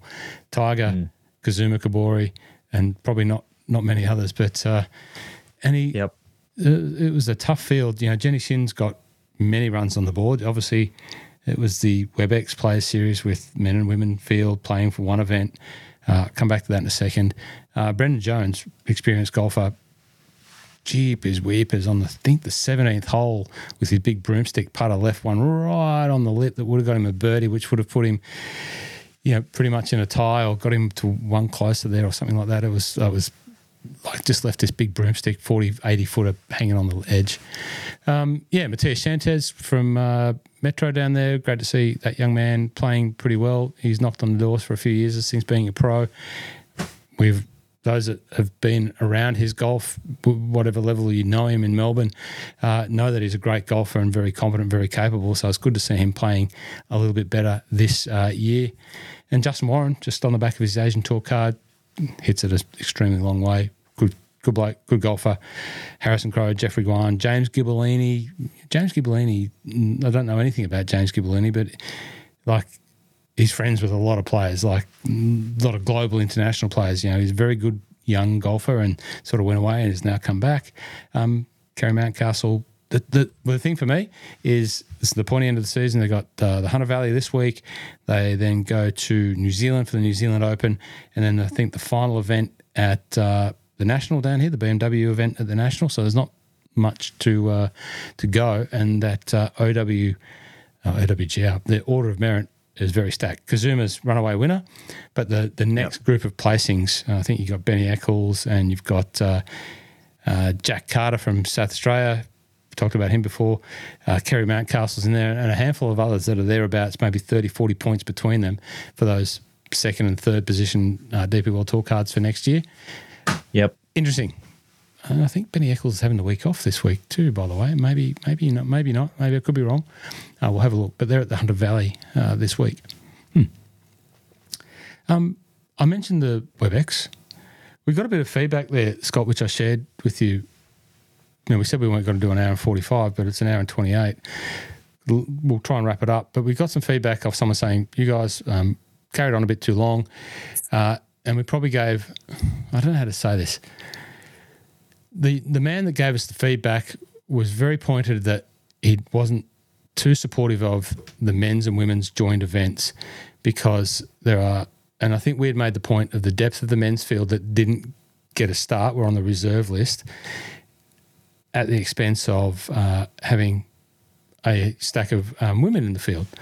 And I guess what I sort of took out of it is that there's some of the women in the field that, you know, don't play.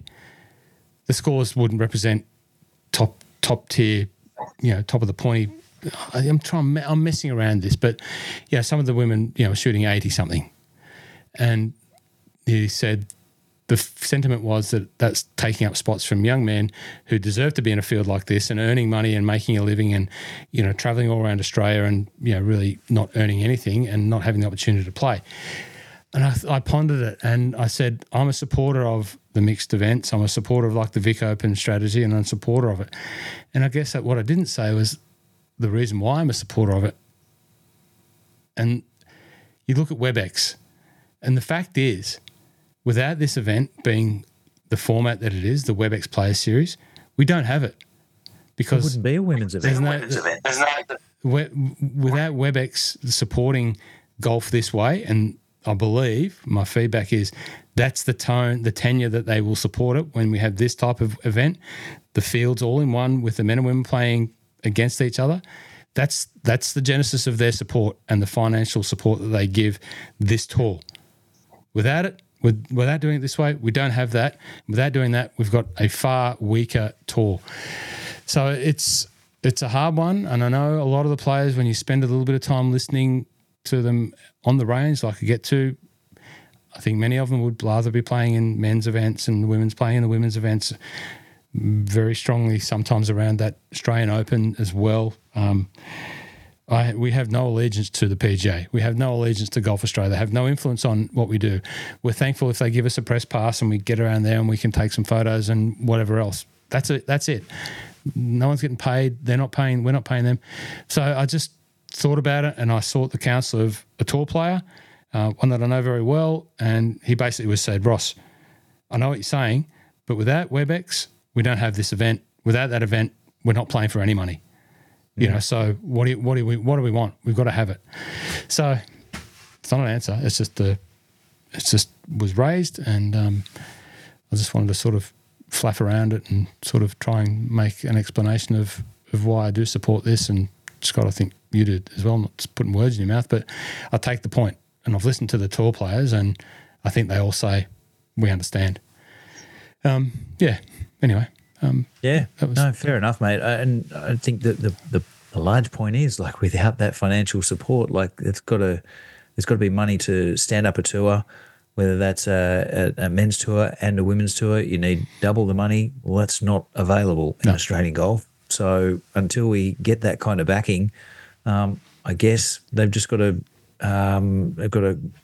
pull together a tour that can be as competitive as it possibly can be, and with the mixed event. And I'm all for the format, to be honest. And I don't even know anyone at Golf Australia or PGA or anything. I actually don't even know enough about the format and how many guys miss out or girls make the cut because of X, Y. I don't even know how it works. I just like the concept that we've got little boys and little girls being able to watch big boys and big girls play golf on TV, on great golf courses around the country. And if that inspires kids to go and play golf, then that's great. And I hope that every single one of those players in the field gets the opportunity to go and earn big money plying their trade that they're obviously very bloody good at and deserve the opportunity to do that. It just isn't in Australia at the moment. Yep. Well said. Well summarised. What I should have said in a couple of sentences. You did. Well done. Dave, you're a school teacher. You're a leader of young people. You're a golfer of note, club champion. What do you think? How do you think that this is a supportive way to engender the next generation of golf support for Australia? And I'm pretty confident in saying that Golf Australia are very much in this concept, and we're not going to see a change away from it.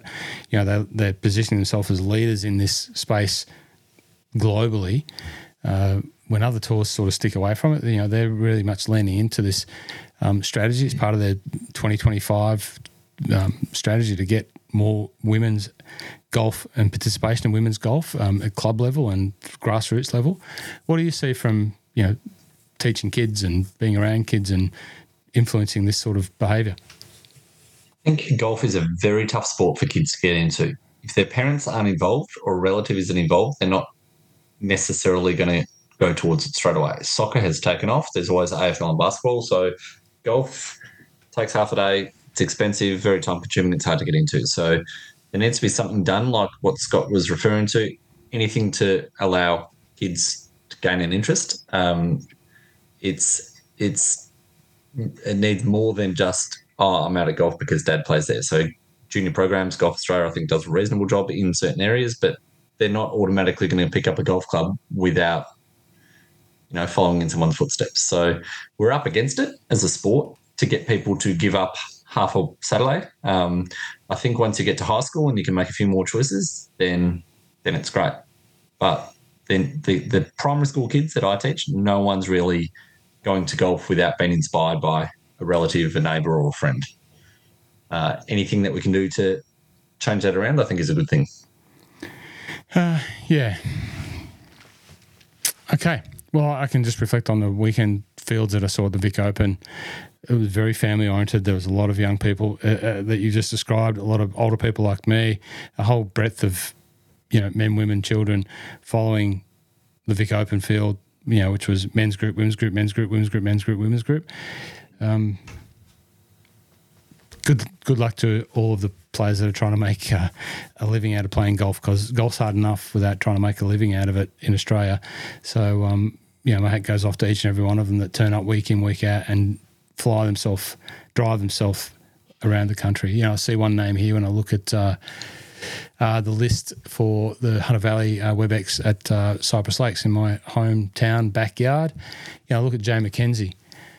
I follow Jay a little bit. He's a full swing golf ambassador. Which he doesn't get paid for. That means he pays for one at a discounted rate. He's won on tour before, but he spent the number of his years on tour driving around, sleeping in his car. Just to get around, just to try and make a buck. He's playing alongside Anthony Choate, who shifts his time between South Australia and Sydney. Staying with friends, family, and relatives to make a living. Getting around playing golf. Been on tour for years. Makes a card. He's the first bloke that when he does make a cut, he turns up in caddies for the players that have. They call him Uncle. He's that well respected, but he just cracking on and getting by with it. Good luck to them all, is all I can say. They're at the Hunter Valley this week in Cessnock, Colburn, whatever I call it, Cessnock. The Sydney people who like to go to the Hunter Valley to drink some wine call it Colburn. It's the vineyard area of the Hunter Valley, very visited part of Australia, let alone probably the second biggest visited part of New South Wales outside of Sydney. That's my hood. Cypress Lakes, played there a number of times as a kid. Have the tournament up there. It's hosted by Peter O'Malley, who was from Bathurst, which is miles away, and Jan Stevenson. So they're the host there, and they do a great job. And it's getting to the pointy end of the season. Brett Coletta's the defending champion. If you remember last year, BC had to hang around for a while. I think it was it Lincoln Tie? I think big Lincoln Tie was sort of on a heater there, and he whiffed one into the bushes and didn't get the job done at the end. And Brett Coletta did get it done. I can't remember if it was a playoff or not. I don't think it was, but anyway, he had to hang around right until the end. BC could win again. Jeff Guan could win up there. Jack Carter could win. Who else could win? I've mentioned Kazuma Kabori. Kazuma Kabori could win. And there's a whole host of them. Here's one. I'm going to give you a name and I wouldn't be surprised if you see him at the pointier end of the leaderboard. Corey Lamb. Put that in the black book. Okay. Yeah, Corey Lamb. Put that in there. It's in. Any feedback from either of you two on the Webex up there at Cypress Lakes? Beautiful part of the world. Hilly. No, not familiar with the course, mate, or anything. But yeah, getting to the pointy end of the season, we've got you talked about that leader, the order of merit. So Min Woo's actually on top. Kazuma's in second, fair bit ahead of Brett Coletta. So he's in third, and then Mika, and then Benny Eccles. But I think once you take out Min Woo and Mika, the top three becomes Kazuma, Brett, and Benny Eccles. So, but Benny Eccles has got Jack Carter breathing down his neck. So hopefully we get a couple of good results for Benny in the end of the season. He can get that DP World Tour card, would be great. Well, good luck. Also, shout out to Louis Doblar. Made the cut last week. His golf seems to have turned around a little bit. He seems to be playing better. So I'd like to see Louis, who's half a Scotsman, playing well. Love that. And Gaz, his caddy. Good luck to those guys. Ashley Lau, great golfer. There is another young lady who I'm going to say is going to play well. It is Jeepers Weepers. I've written it down and I've lost where I wrote it down.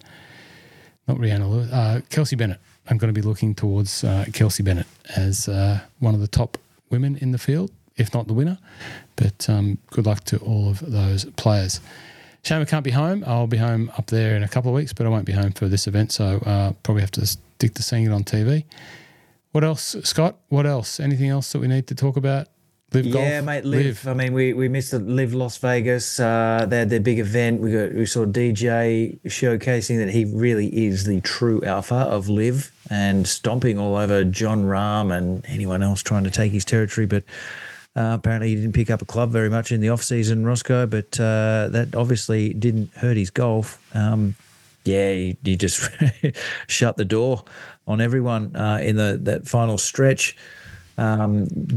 Taylor Gooch had another solid result on this particular tour. We had Matty Wolff showing a bit of form. He finished 2 back from DJ. Then a couple of the other guys that there was a few guys at the top end of the table that haven't really been playing that well. G-Mac, finally, I think that's his one in 3 years performance. So he'll go back to the bottom of the pack next week. Paul Casey and Kokrak were up there as well. So yeah, that's good to see a bit of a mix in the top of the table. Interesting to see John Rahm got a little bit upset at a bit of noise there in the background. So don't know if did he not know what he was signing on for? I know. Apparently someone had their phone on loud, Ross, which was probably overpowering the music, I guess. Yeah, but I can get why you get upset at that. Like the murmurings and the chitter chatter and the I know. It's fair. But then you hear that diddly or whatever the Apple, probably a Samsung user like me, distinct tone stands out because no one else has a Samsung. I can get why that would put you off, and you should have regardless whether you're at the disco live, you have your phones on silent. Anyway. No, that's fair. Fair enough. But Brooks and the team took out the team event, Smash GC, wins. The team all looking very nice in their Nike footwear, all four of them. So dressing like a team and winning like a team. Pretty decent final group there, Roscoe, on the Saturday finish because of the Super Bowl in Vegas. We had DJ Rahm and Bryson. So, I mean, I think anyone would have signed up to watch that final group on any tour over the last 10 years or so. Would have been pretty bloody entertaining golf to watch. Oh, poor old Ripper GC, Roscoe, finishing 10th. What happened on the last day? Smith. What happened on the last day? No one played any good. Cam was the highest finisher in 20th in the team. Lucas struggled. But yeah, so they finished 10th, so no good for Ripper GC. Gelling, still gelling the team. Maybe they were spending too much time at the slots, mate, or on the strip. Don't know. Down the pub for a few Palmers and pots, a few Leishmans and a few chicken Palmers. Taking it a show on the strip, maybe on the Friday night. A couple of people were at me about the fit of might have been you, Scott. I don't know. Cam Smith's fit. There might have been a few pictures shared around about Cam Smith, and I mean, we've all had a spare tyre at different points in our life, I guess, around the waist, Roscoe. But so not to criticise, but I think I said on that group chat, and I'll say it here, I actually think Cam Smith could be the poster boy of the whole they don't really care at Live anymore crowd. Oh, Scott. Letting himself go, mate. Look, we talked about the Jay Lindeberg fit. The original Penguin, the Munsing wear, has a fit as well. It's shorter around here. It's definitely not this Travis Matthew relaxed SoCal. The same fit 2 or 3 years ago, Roscoe, and he was ripped. Like, he did some work. He was on the podgy side. He did some work, and he talked about the work that he did on his body and his diet, and he got fit and he played great golf. And then he went to Live, and now he's maybe carrying a few extra, Roscoe. Smithy, not playing that great. If you want to reach out and get the secrets of the boiled egg, sort of 16/8 fasting boiled egg only during the sunrise hours, let me know. It'll shed kilos, it'll burn, and you'll have energy. You'll feel full, and you'll get your handicap down to 4.1 within a week. Oh dear. Okay. I didn't say too much of Liv. I was trying to look out for Herbie and. What I do know is Billy Hewitt's doing a great job on the photos for Herbie and Ripper GC. He's an asset to those guys. When I met some people from Liv, they weren't critical of Ripper GC in particular. They were critical on a number of teams that hadn't put the emphasis on that marketing side of the Liv franchises. Some of them had. I've talked about that in the past. It's good to see Billy over there doing some of that work and taking some great shots for the team. That's going to make them look great in the eyes of their Australian followers and their global followers. Should there be absolutely a growing market for Ripper GC in the international world? I don't know. Very good. Oh, and who knows? They might get a few supporters come out and watch as they head to King Abdullah Economic City in a couple of weeks' time. Hopefully they do have some Ripper GC fans over there, Roscoe, to line the fairways. But I guess the big question for that event is Anthony Kim going to show up? Is he? To be seen. We joked about the non-starters for waste management potentially showing up. Did Tommy Fleetwood? He did. Tommy Fleetwood did show up at Live, didn't he? He was there in a hoodie and was there watching a couple of his friends. Was he not? Is that true? Catching up with the mates. Yeah. Why not? Yeah. Nothing in it. Blakey will be on the ground at King Abdullah Economic City. Here's a busy swing for Blakey. Golf Rules Questions podcast, Golf Rules Questions, greatest golf rules aficionado, sub 40 years old in the world, because everyone else is a golf rules aficionado is plus 40. Blakey caters to the young market and brings the golf rules to the world. The only man to ever put a time penalty on a golf tour player. He was the man that created blandemonium when he slapped him with the penalty. That was Blakey. He'll be there. Roscoe, like when I was talking to him about that, he was trying to keep that pretty quiet, but I think you've mentioned that for the last 3 or 4 weeks on the pod. So he needs to be called. He needs to be held to the highest account and highest regard for doing that, because when all of the other colleagues on all these other tours that continue to brush away slow play, He's there, and it doesn't matter that it was Liv. He was there, and he should have been on. John Rahm was on the clock twice on Saturday. Well, he better watch out if he comes up against Blakey at King Abdullah Economic City. That could be fireworks. El Fireworko. But big swing for Blakey. He's got that. Then there's a couple of Asian Tour events, International Series, and then another. There's Liv Hong Kong, Asian Tour Macau, Asian Tour someone else. So Blakey's away for a month on the road doing his finest referee work. There you go. Good luck, Blakey. Yeah, cool. Okay. That's it. We said we wouldn't. We said we wouldn't go for an hour and 45. Well, we didn't, Scott. You know what we went for? An hour and 46. It's way past. We had a bit to cover. I was a bit late. No, sorry to everyone. Sorry to you boys. But Poults? Yeah, no, I don't think we really rambled like we did last week, Roscoe. It was good content this week. Poults, you listen to every episode week in, week out. Did we ramble on last week? What should we stop? Start and keep doing? It. I love the combo of you two. There's nothing that Scott doesn't know. It's fantastic. I chuck it on the way to school and the way home, and it's perfect. Takes my mind off things listening to you guys. It's like sitting in the clubhouse after a round. I'd like more bickering. That'd be great. But it's just fantastic to listen to. You chuck it on the way to school and the way to home, and it takes you 3 weeks to get through it. Yeah. Right, all good. Love it. I keep talking about episode 275. You're only up to episode 75. You've got long years ahead of this. I did. More, please. Thank you very much. I appreciate you coming on and listening in. But congratulations again on your win, and can't wait to follow your journey with all the good things that you do in supporting a whole host of people, not just us, but new brands. You're very much a champion of all of them, and your young Hippo, young son, who I get a lot of pleasure at seeing him grow. You know, we've met in person a couple of times when he was much younger, and seeing young kids grow into young adults, or not young adults, but young little kids in the bigger kids. I love watching that, and you're doing a great job bringing him into the world of golf. Well done. And Scott, thank you to you. I was going to say that I did fail. I did have a L last week. I said we were going to do a giveaway. I've been editing videos for. We didn't do that. I didn't do it, so we'll have to double up on the giveaway. We'll give away more. I've got more to give away, so we'll give more away. All right, let's do something this weekend for Riv. Feature event. Okay. It could be in the hunt. Okay. See if we get our hands on an SDR hat or something, Roscoe. Maybe. Well, it might have to be an AI Smoke. Who's the highest ranked AI Smoke player in the field? There we go. And they can win an AI Smoke. And then we've got the Tour hat as well. The gold Chrome Tour hat is good for 2 over par. If I can put a Chrome Tour into play and have 2 over par first time, imagine what it can do for proper golfers.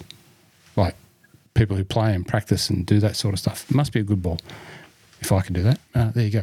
I'm going to leave it at that, frivolity. Thank you, everyone, for tuning in. And we do appreciate it. And we will be back next week. And I'm about to leave here, go out and get chastised by my wife, who every week we do this. I go out there, hands in the air. Yes, that's another one, 270-something. And she just looks at me and shakes her head and goes, my goodness, I am sick of the sound of your voice. I can't do this anymore. I don't know how you do it. Anyway, we keep doing it.